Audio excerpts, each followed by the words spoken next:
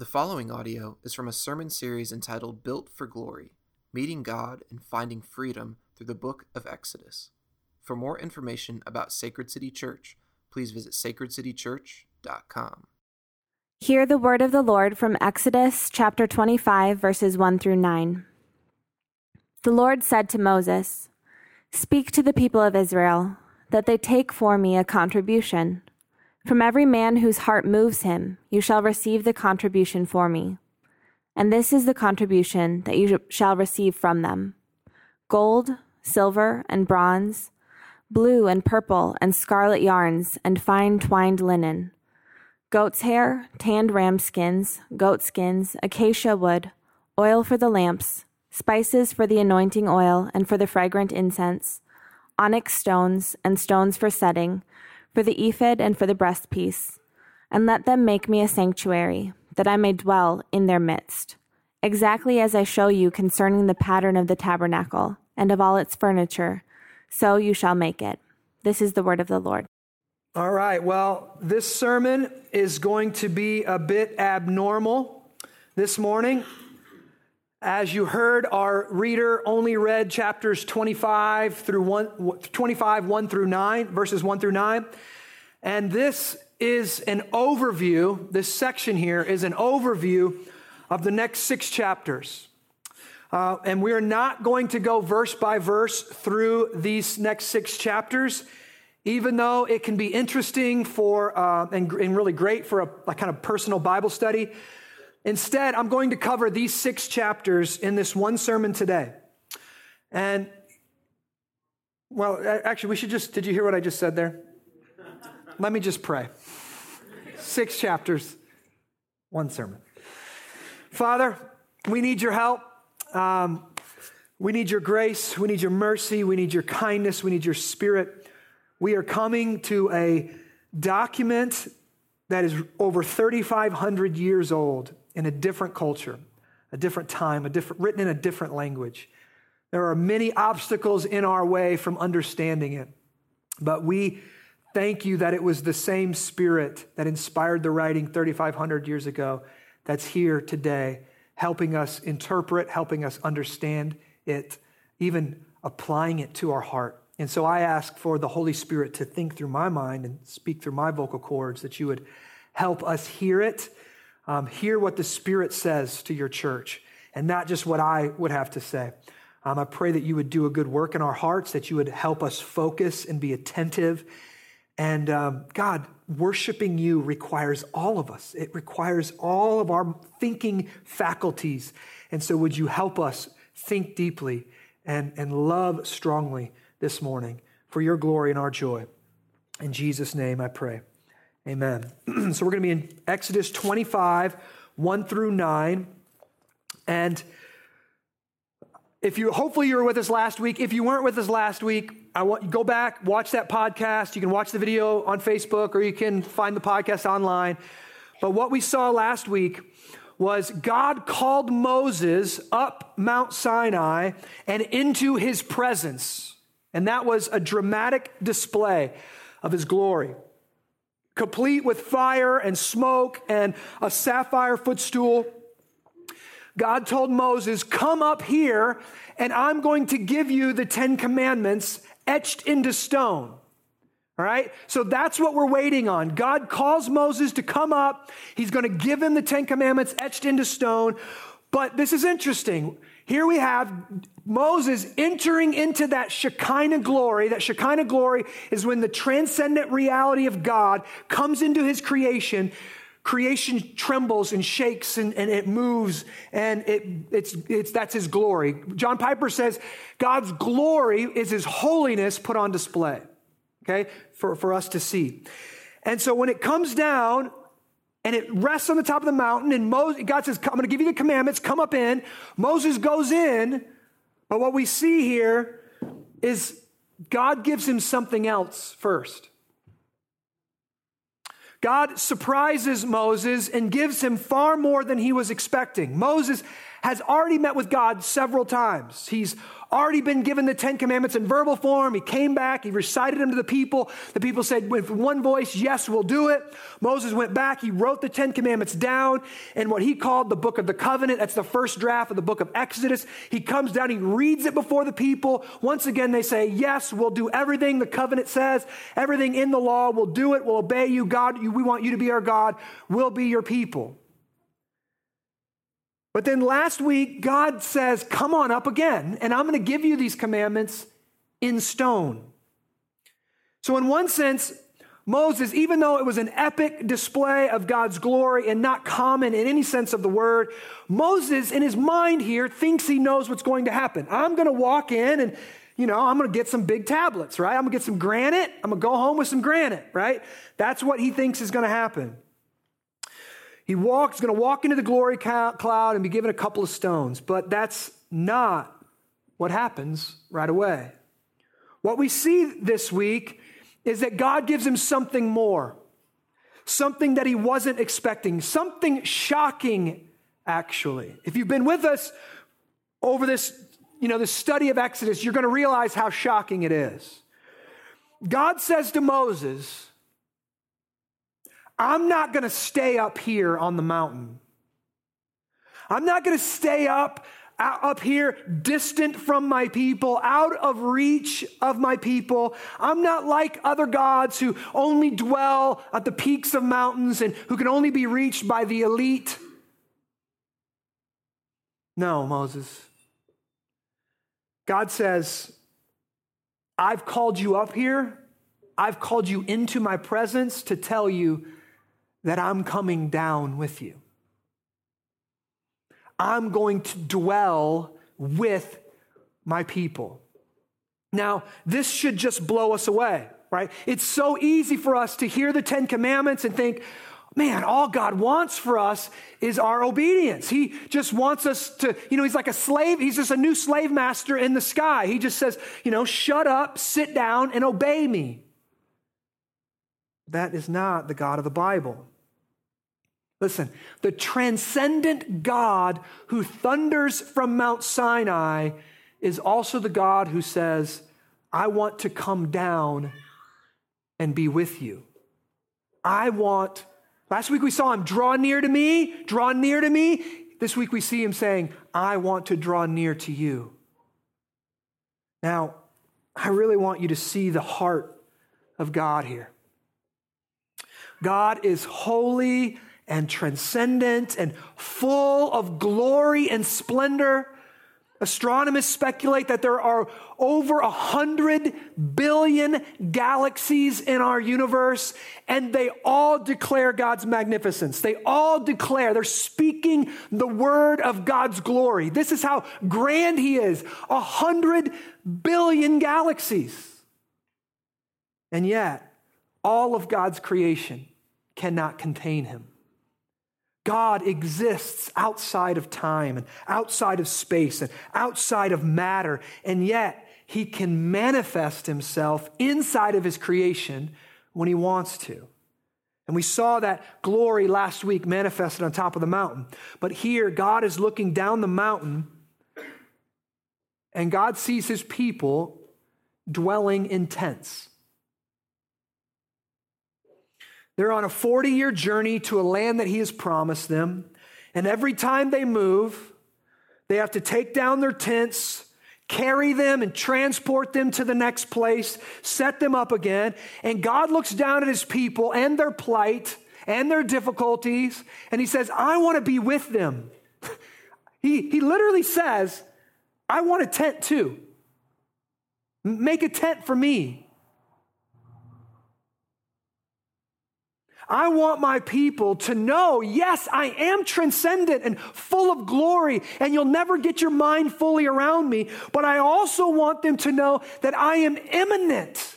I am here and present, and I want to be near to them in their struggle, in their difficulties. Right here with you in this tabernacle or tent. And so, the first thing God gives Moses when he gets into this Shekinah glory cloud isn't the 10 commandments. It is specific blueprints almost a 3D model of what is called a sanctuary, that means a holy place, or a tabernacle. Tabernacle, literally, it's God's tent. That's what it means.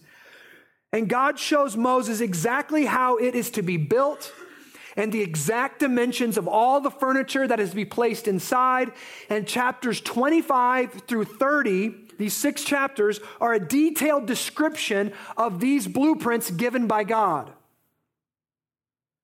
And listen, I could have went piece by piece and explained it all to you, and that's fun, right, for a Bible study. I didn't think it was going to be that beneficial for us. And so I do have a picture. I'll show it to you. I'll explain a couple things real quick, okay? This is a picture of the tabernacle in the next 6 chapters, 25 through 30, that God describes piece by piece in exact detail what to build, how to build, what materials to use, how to set it up, how to tear it down, the whole thing, who's going to live in there, who's going to work in there.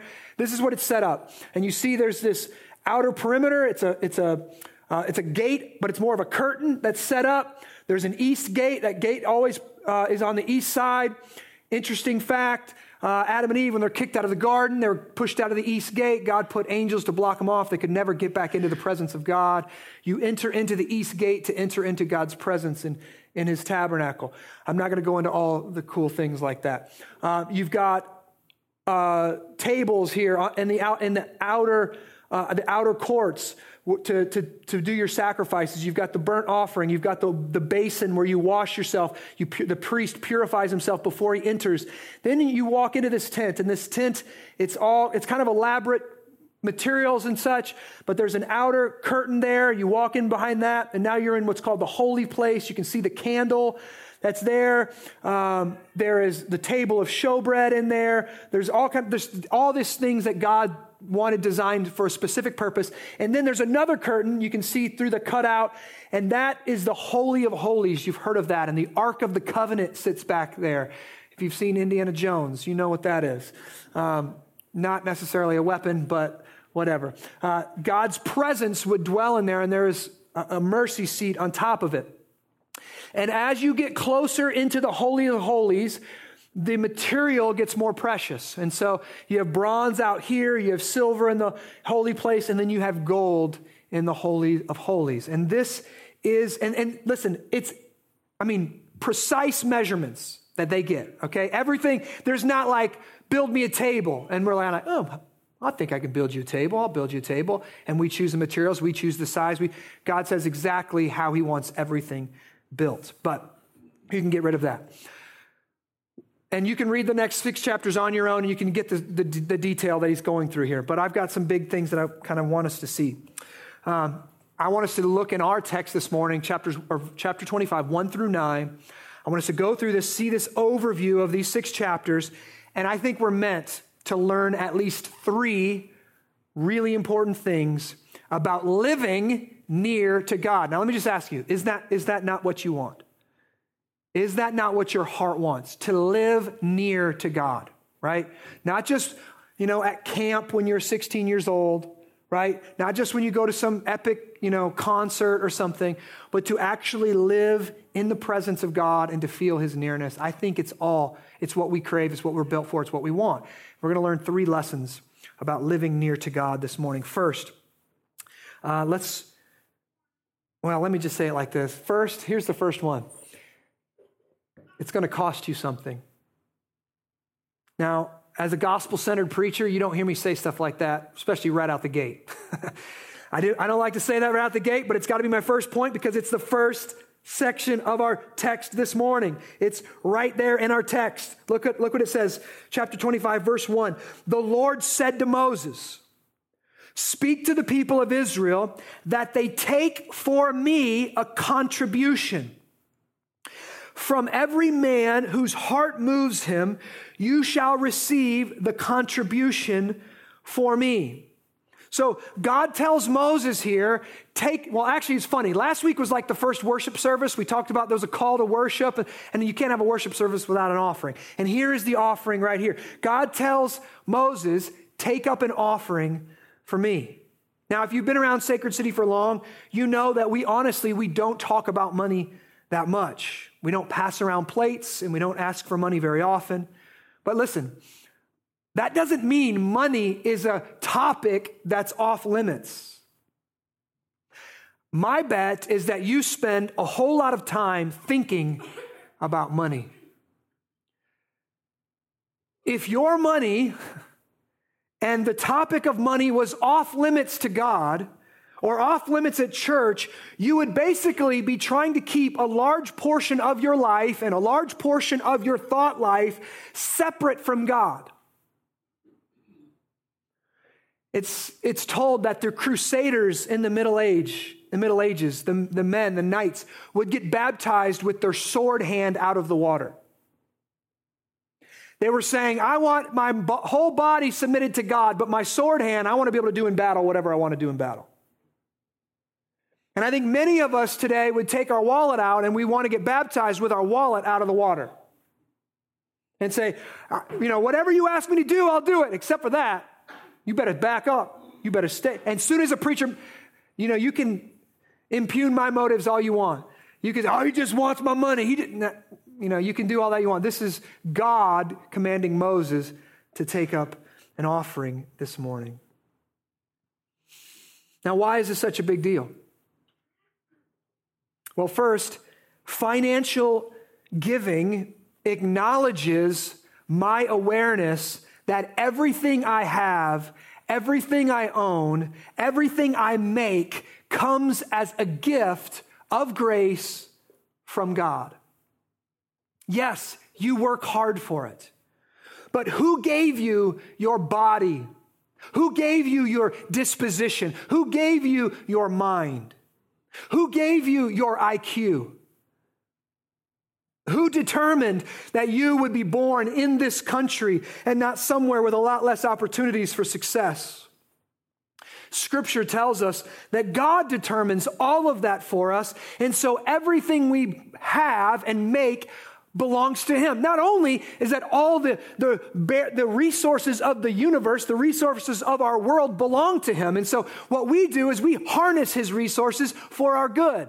Right? We use the created thing to make a living. Well, you're using something that's God's. You're borrowing something that's His, and you're making money off it. Think about the Israelites here. They were slaves, and they possessed little opportunity for upward mobility. They owned very little. 400 years they lived in slavery.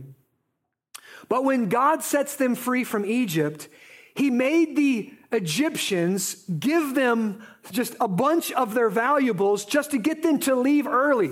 The Egyptians were so fed up with God and so fed up with the people, they were literally, here's our valuables, take our stuff and get out of our country. We're tired of you. We don't want you here. Get out of here. And so the Israelites leave Egypt wealthy in a sense, loaded down with the wealth of Egypt. They knew everything we have is a gift of grace. We didn't work for this. We didn't earn this. This is God in His graciousness loading us down with the riches of Egypt and sending us on our way. And now we have God in the desert saying, I want some of that back. I gave you those resources not just for your comfort, not just to put shiny things on your mantelpiece, not just to adorn your camels or your donkeys. I gave you some of those things for this purpose. I had a plan in giving you that money for my own glory. I gave it to you so you would give some of it back to me to build me a house, to build me a tabernacle. Now, I hope you see, it's not a tax. It's a free will offering. But what this really is a heart check. That's what this really is. And honestly, that's what giving always is. It's a chance to see where your love and devotion really lies. Are you in love with your lifestyle? Oh, are you in love with the lifestyle that the next income bracket can bring you? Or are you overwhelmed by the gift of grace that God has already given you with your current status in life, your current situation in life? Are you thankful? Are you captured by his grace? See, this is a heart check. That's why God specifically says right there in chapter 25, verse 2, he says, take this offering, not from every Israelite. It says this, take this offering from every man whose heart moves him. Every man whose heart moves him. Every man who's compelled by the grace of God, who sees everything they have as a gift, who's seen the glory cloud and they're overwhelmed with it and they're not wringing their fingers and saying, mine, mine, mine. It's interesting in The Lord of the Rings that Gollum, he's kind of like a hobbit normal person, and he finds this ring of power, and it's his most valuable possession. He begins to call it my precious, his precious, over and over. And what happens is he begins to hide away and pull away more and more from society and dwell in dark places, and his form literally changes, and he becomes Gollum, this disgusting creature, because he's so absorbed with this one thing. And I'll just say it, that's what idolatry always does. Idolatry takes us from a human being and turns us into something far darker, where we hoard our resources and we have our precious and we pet it and we look at it and we check our bank account statements and we go to our IRA and our 401k, my precious.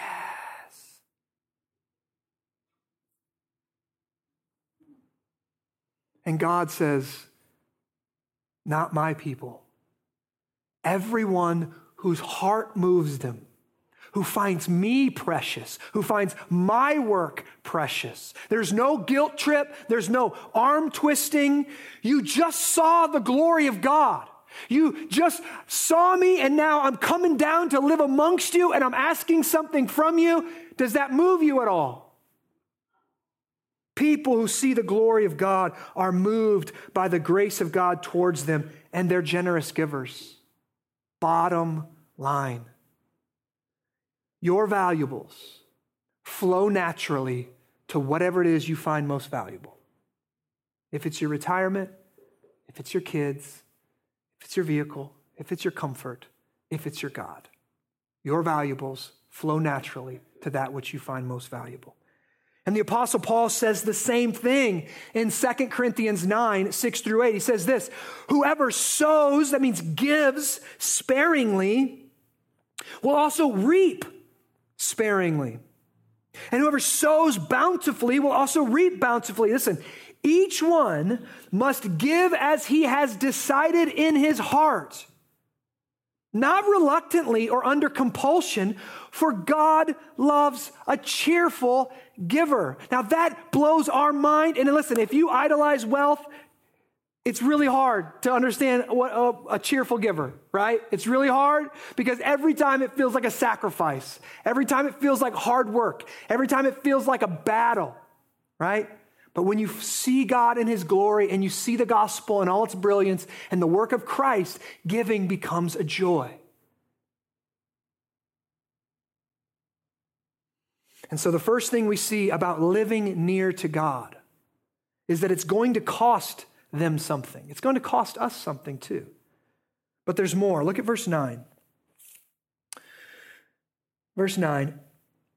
Well, I'll go to 8. And let them make me a sanctuary, that's a holy place, that I may dwell in their midst exactly, right? Highlight that. Exactly as I show you concerning the pattern, okay, so that's the 3D model that I think he gets here, of the tabernacle. Tabernacle means God's tent, and of all its furniture, so shall you make it. God says, I want you to do this. Now this, again, I constantly feel like I'm pushing a ball uphill.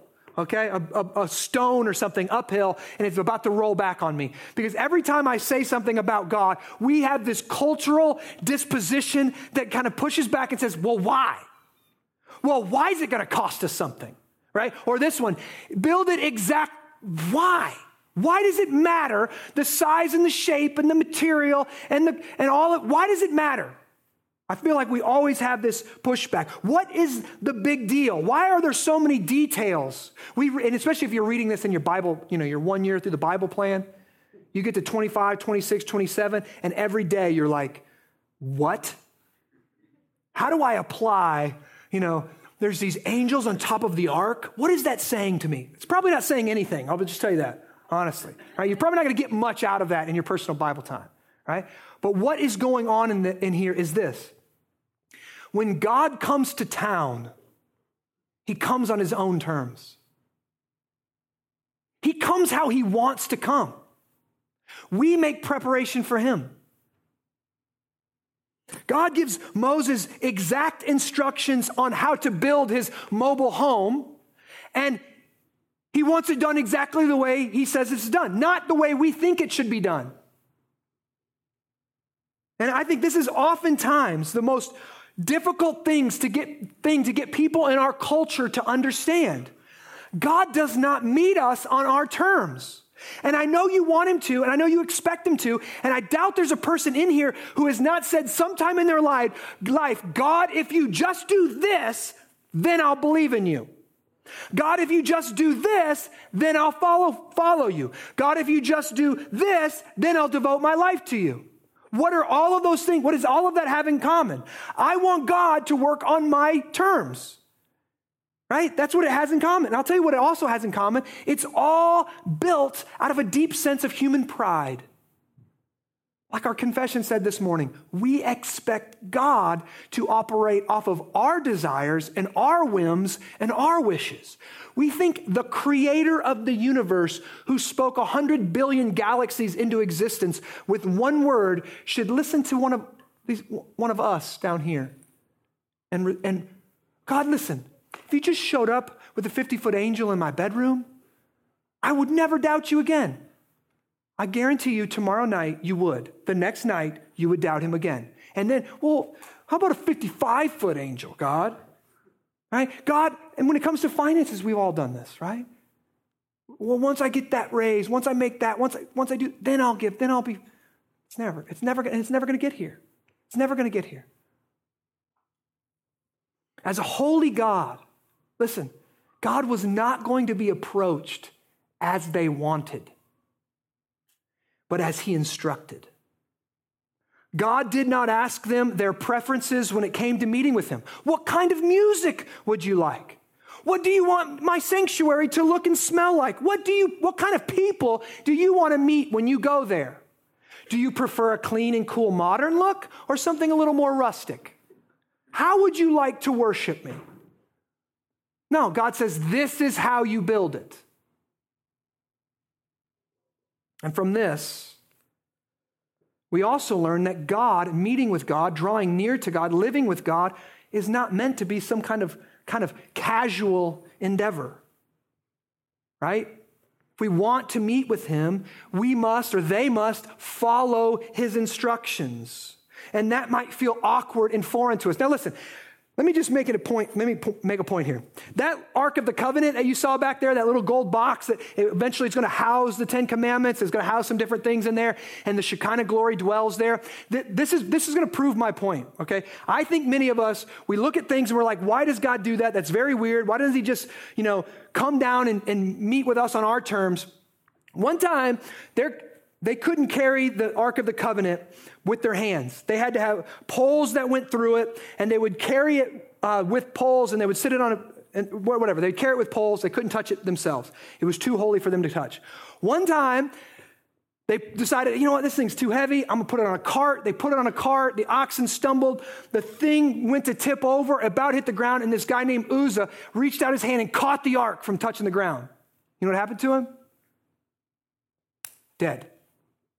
God struck him down. Now, we look at this and we go, oh, God, He was doing you a solid. He was catching, the thing was going to fall. And that's to assume, obviously, that somehow falling to the dirt is worse than touching the hands of a sinful human being.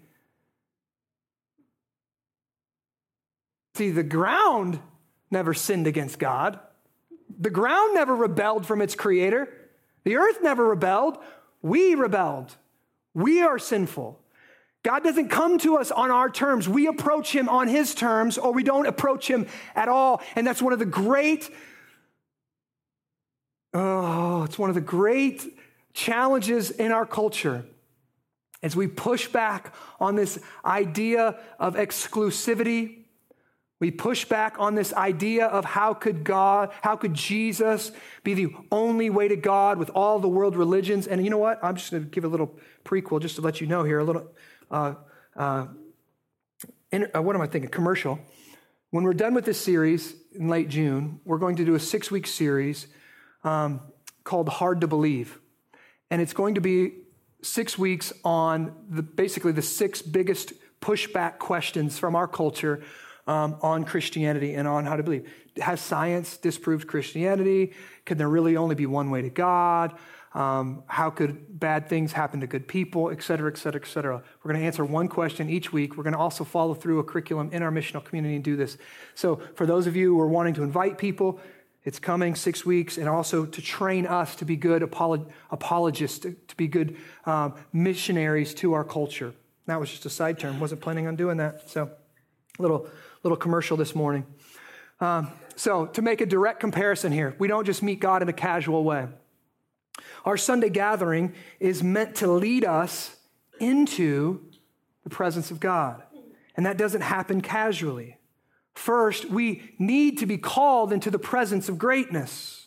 So we get called into worship. That's how our gathering begins. And we need to remember that God is calling us to worship him. And second, our hearts need to be humbled. And so we confess our sins and we are reminded of the grace of God. Then we can come rightly to the throne of grace and we can profess our faith and we can hear the reading of the word and we can respond rightly and we can take the sacraments and we can be sent out on mission to God. But the elaborate plans of the tabernacle and its furnishings, so it also shows us a small glimpse at the creativity and the beauty of God. This tabernacle is designed with the best of materials. It's full of gold and silver and bronze, beautiful tapestries and colors. And listen, we don't get this when we read it. They didn't go to Joann Fabrics and buy this stuff. Right? Like these fabrics, as you're studying the scholars, when they're talking about this, the purple fabrics, they had to go to the sea and they had to get these special clams, and these clams would open up and spit out this purple stuff, and that's what they used to dye all of it. It would take thousands of these clams to dye these tapestries, right? And some of them literally are produced by a worm. Right? Like the material is produced by a worm and they have to get it from a worm to make these things. This took a lot of work. It was expensive. It was beautiful in a sense. For this scene, it was extravagant. Just because God is moving into a tent in the middle of the desert doesn't mean it needs to be drab. God is the original artist. And next week, we're going to see how God actually fills his people with his spirit and gives them gifts to create beautiful things. This is a text that most of us, I hope you're going to be here next week. Because if you think God only anoints and calls pastors, you need to be here next week. Because God calls and anoints artists and craftsmen to do good work and make beautiful things. And this shows us kind of the glory of work itself, that work is a good gift. And God calls medical professionals. God calls people to make computers and work on the internet and be engineers. And God anoints men and women for these tasks, not just calls them to come into the ministry. That's next week. So God is saying to Moses here, 3 things that I see.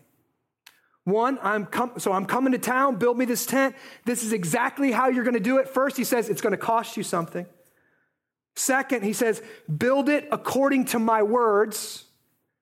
And third, he said, it's going to be more beautiful than practical. It's going to be more beautiful than practical. Think about that. None of us would do this. If we are leading 2 million people through the desert, we would not be that worried about the wall coverings on God's tent, right? Hold on, let's camp here for a while. We need more clams. I need more purple, baby. I need more purple. Doesn't this seem foreign to us? Like, we're trying to get 2 million people from point A to point B, and here we are designing a tent that's going to take a lot of time to cut down trees, to fashion gold, to do all these different things. What's going on here? I think God is showing us that he has different plans, and beauty and aesthetics matter to him even in a dire situation like they are in. And this is where things, I think, get really interesting.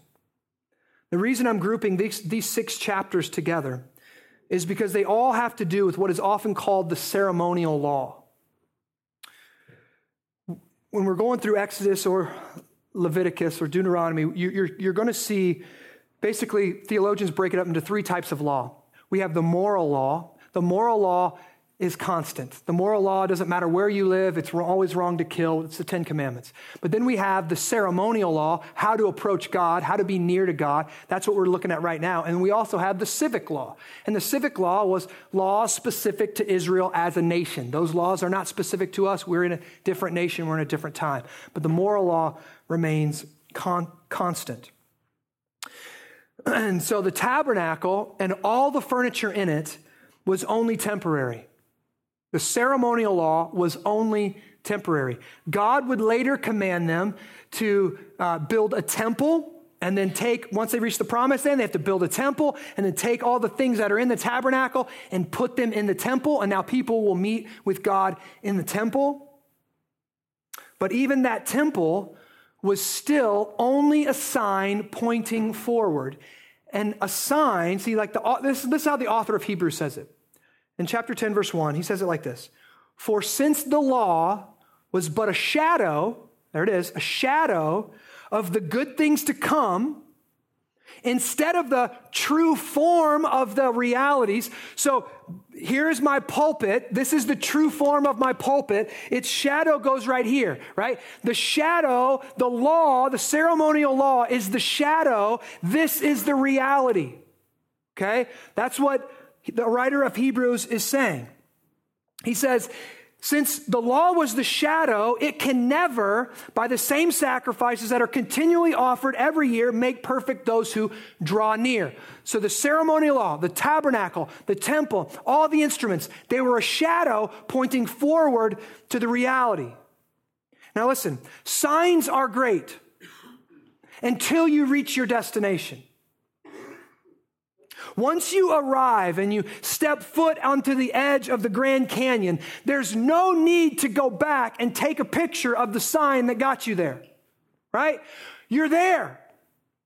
Well, Jesus is the reality of what the sign of the law and the tabernacle and the temple and all of that stuff, Jesus is the reality that the law was pointing towards. In my example, Jesus is the Grand Canyon. And the ceremonial law was the sign that pointed towards him to prepare us to see him and to receive him and to understand him when he got here. Think about it. God would come down and meet with the people in this tent, this tabernacle. And in the Gospel of John, chapter 1, verse 14, the author says this, and the Word, the Logos, the Word became flesh and dwelt among us. And we have seen his glory as of the only Son from the Father, full of grace and truth. The Word, the Logos that spoke the universe into existence, became flesh and dwelt among us. Hear this, the transcendent God over all things that spoke all things into existence, put on flesh and dwelt among us. That word dwelt means tabernacled. That Jesus in his flesh and blood body was the new tabernacle. The glory of God was present in him, and he came near to us and dwelt among us. Jesus' flesh and blood is the new tent where God's presence dwelled among his people. But once again, we see God comes on his own terms. I meet people today. If Jesus would have came in the 21st century, it'd be so much better. We'd have video of him, right? I can see it with my own eyes. Oh yeah, look, he just turned that water into wine. Listen, that's the most foolish, I don't mean to call you a straight up fool, but have you ever seen David Blaine or whatever the guy's name is? David Copperfield, all these dudes? I watch them all the time, and I think they do magic. He just pulled that card out of a brick wall. I doubt he did that. That's a trick. With all the technological advances we have today, that would not aid your faith in one iota. It's a lie to believe that. If Jesus would have just came the way I wanted him to come, then I'll believe. It's the same thing they said when Jesus Christ came the first time. Jesus didn't move into the wealthy neighborhood that would have afforded him all the easy access for upward mobility. Jesus was born into a poor family of a subjugated people. People said, oh, we've seen the Messiah. He comes from Nazareth. What'd they say? Nazareth? Does anything good come from Nazareth? If you want us to believe, you better send him from somewhere else, not Nazareth. Jesus was born on the wrong side of the tracks. And the scriptures say this was done so that he would suffer like us, that he would know what it's like to be poor and needy, to be subjugated, to be marginalized. But this is where things get really out there. First, I just want to stop and just say, thank God for sending Jesus. And he comes down and he tabernacles among us. He puts on flesh. He knows what it's like to hit his hand with a hammer, right? He knows what it's like to have annoying siblings. He knows what it's like to have demanding parents. He knows what it's like to be oppressed and marginalized. But God does more than just move into our neighborhood and be like us, to resonate with us and to suffer like we do. Jesus is the perfect man. He lives this life that we struggle to live. He lives it without ever sinning. He never fails to live up to God's standard. He's always kind. He's always gentle. He's always good. He's always honest. He's always loving. He's always patient. He's always faithful. But Jesus, he pursued downward mobility. He took his obedience not just down the wrong side of the tracks, but outside the gate of Jerusalem where criminals are crucified.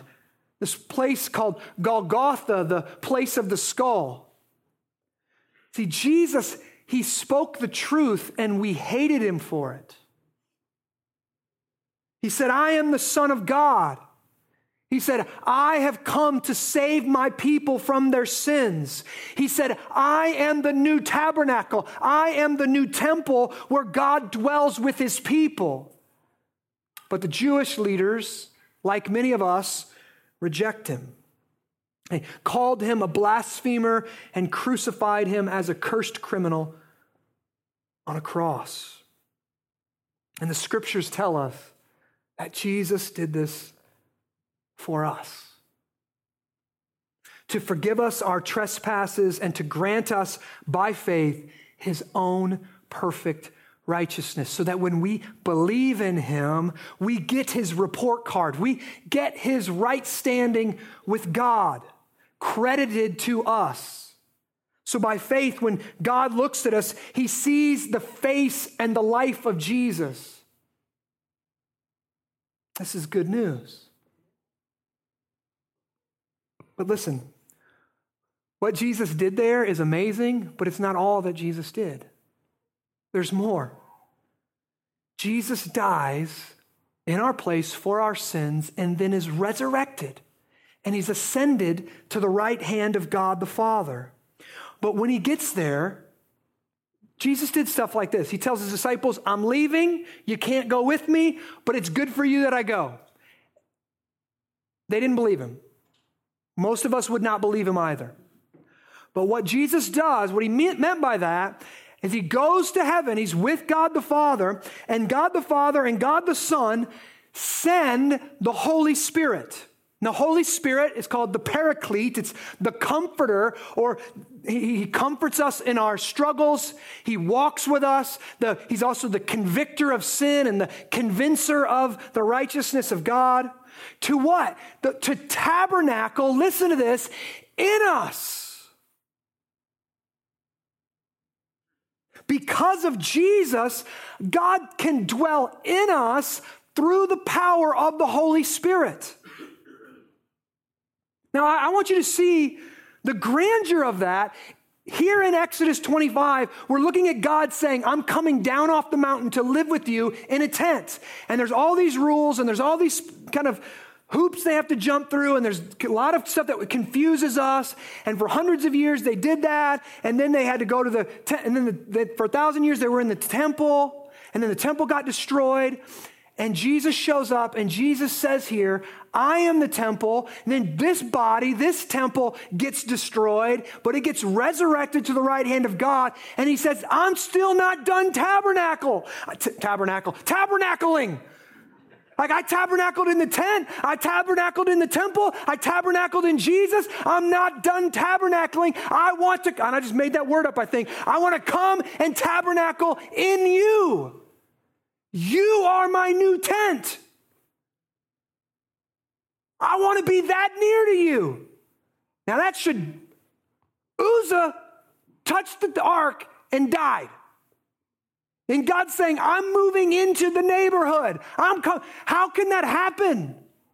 Through the blood of Jesus Christ, that's how it happens. Through the righteousness of Christ. Our temple, once we believe in Christ by faith, our temple is deemed righteous and deemed holy so the Spirit can move in and tabernacle in us. It's amazing news. But I don't want to shortchange you this morning. I don't want you to give you, and too many of us have been shortchanged by the Christian faith. And we've taken one or two verses out of context, and we tell people this: all you have to do is pray a prayer, and this will happen to you. And listen, there are people in this room who have prayed the prayer, and the Spirit of God is not tabernacling in you. In other words, you are not in Christ.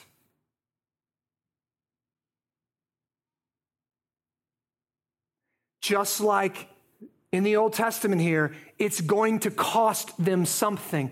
Their gold, their silver, their tapestries, it's going to cost them something for God to come and tabernacle with them. The same is true of us. Jesus he didn't mince words. He was very specific about this. You want me to tabernacle with you? It's going to cost you. What did he say to the rich young ruler? Go sell everything you own. What did he tell other? Pick up your cross and follow me. What does that mean? It's going to feel like death. If you want to gain your life, you got to lose your life for my sake.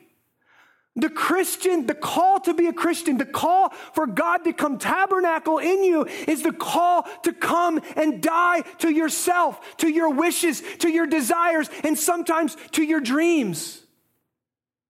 It's not a call to pray a prayer and then do whatever you want with your life. If you think that's it, you're not a Christian.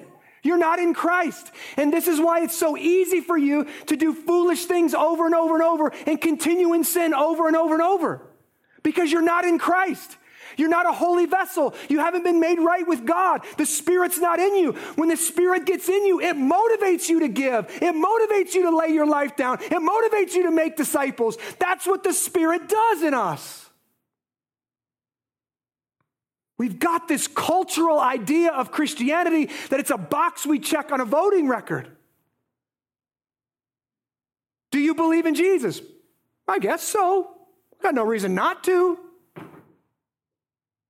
That is not what it means to be a follower of Christ. Now, that might sound difficult. That might sound like a raw deal. Well, it is. It's not a raw deal. It's difficult. But let me remind you of what Jesus has done for you. Everything in your life right now is a gift of grace. If it wasn't for Jesus, you would be destined for hell for eternity. See, sometimes, I get in this entitled mindset where I get frustrated and I start thinking about things I want to do and things I wish I had time for, and I start getting entitled and start falling away from having a gospel-centered mindset of remembering the work of Jesus. And one of the little things that I try to do, so every day I come into the office and Ben asks me the same question. How are you? How you doing? How you doing? And sorry, Ben, but it kind of annoys me, right? It kind of annoys me because, what are you supposed to say to that? Like, actually, I'm having a crappy day. Hopefully yours is crappy too now. Or just, it's fine. I haven't really thought about it. But something that I've been trying to do, especially when I get in this mentality of thinking I deserve something, feeling entitled to something, is Ben asks me, how are you? And my response is, better than I deserve. Better than I deserve. And it's this little reminder that if you got what you deserved right now, you crybaby, you'd be going to hell, all right? And I need that sometimes. Maybe you don't need that. I need that. It gives me eyes of grace that everything above eternity and eternal suffering is a gift of grace and something to worship God for. So maybe I got 2 hours of sleep last night because screaming kids. But you know what? I got a lot to rejoice over. I got healthy kids, right? I got a healthy body. I've got a great family. We've got a great church. I've got the grace of God given to me in Christ. I've got a lot to rejoice over. How are you doing right now? Better than I deserve.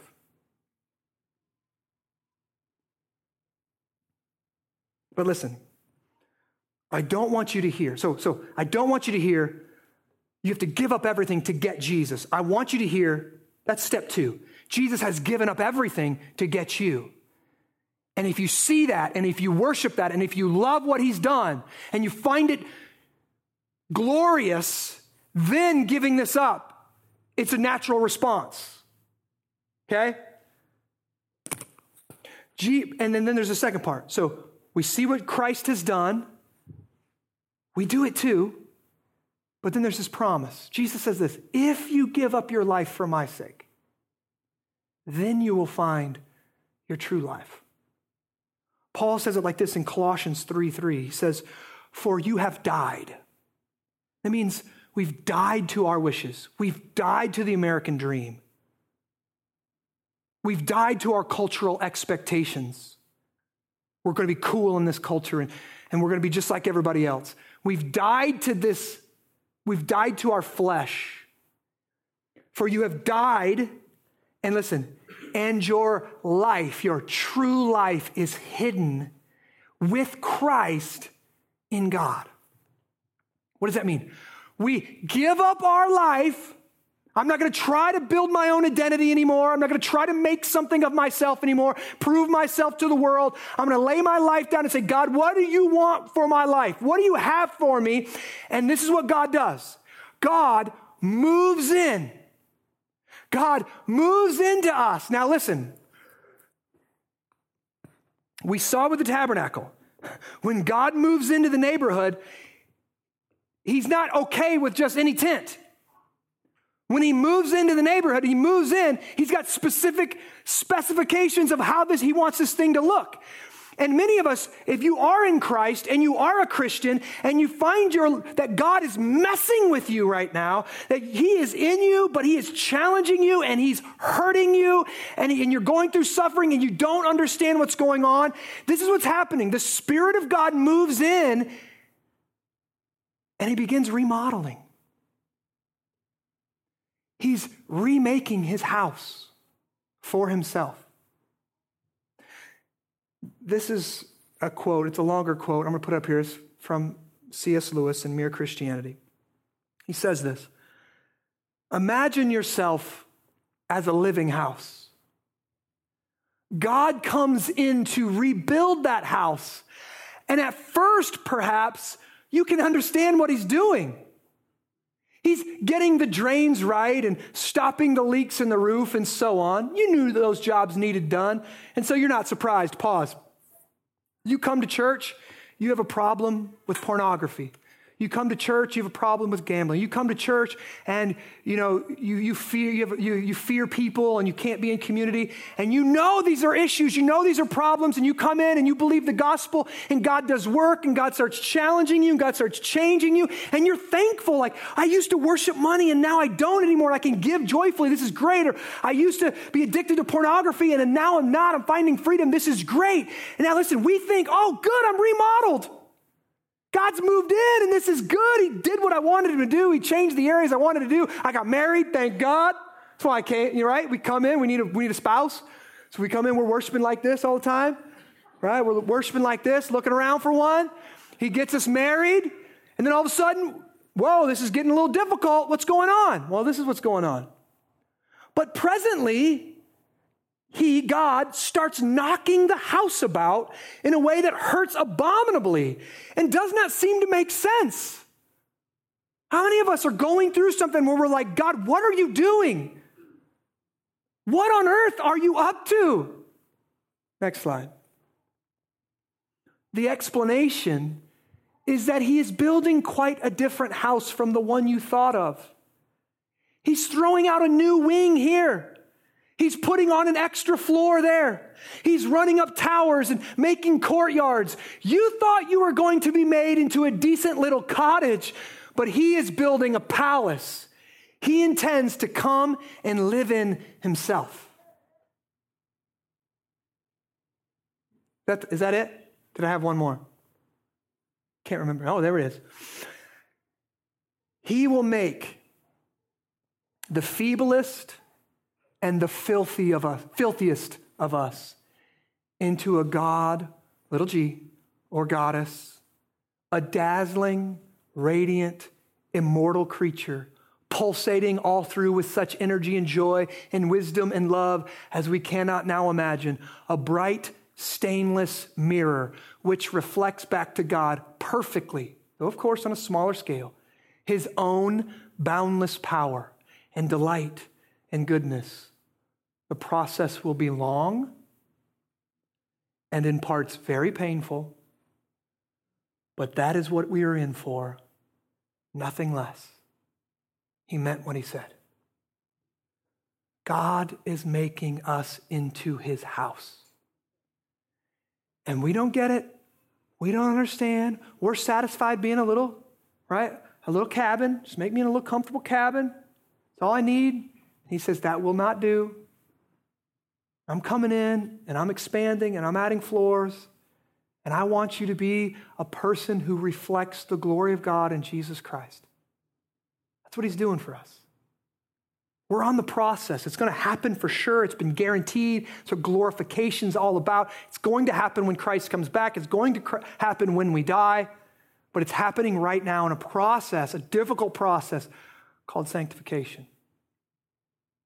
And so, two things this morning. If you've not pushed the chips onto the table and said, God, I'm all in. I give you everything. I give you my life. You determine what you want from me. I'm inviting you to do that this morning. This is what it means to follow Christ. It's not half. I don't keep a section of myself to myself and away from him. It's all or nothing. Take Christ this morning. But for those who are suffering, God is knocking you about and you don't understand what's going on, I want you to hear he's doing a good work in you. Keep the faith. Look to Jesus. Trust his process. He's doing something greater than you thought he'd do. Let me pray. Father, I do thank you for your grace and your goodness and your mercy and your kindness to us. Because of Jesus, we get what we don't deserve. We get your love. We get you in us, the hope of glory. And I pray that you would move upon the hearts of your people today, that you would give them the faith to believe in the work that you've done for them, and the Spirit would confirm it in their heart. The Spirit would comfort them. The Spirit, again, would bring conviction of sin, but also convincing of the righteousness of God. And that you would give us the faith to believe as we are being knocked about, that you are doing a good work in making us into a temple for yourself to dwell. And God, we know you do this work not because of our goodness, not because of our potential, not because of our talent, not because of our morality. You do this because of Jesus. He was the perfect man, and on the night that he was betrayed, he sat down with his disciples, including the one who would betray him, and he broke the bread and he said, "This is my body broken for you. Eat it in remembrance of me." And he said to the wine, "This is my blood shed for you. Drink it in remembrance of me." And Father, we want to do that in faith today. We want to eat and we want to drink and we want to remember until you come again, until we feast with you again. And so I pray this morning that we would confess our sins and we would turn again to Christ and we would open our hands and you would put again your body and your blood into our hands and we would bring you into ourself. And this is all a gift of grace. Confirm this in us as we reaffirm our covenant with you this morning. In Christ's powerful name we pray. Amen.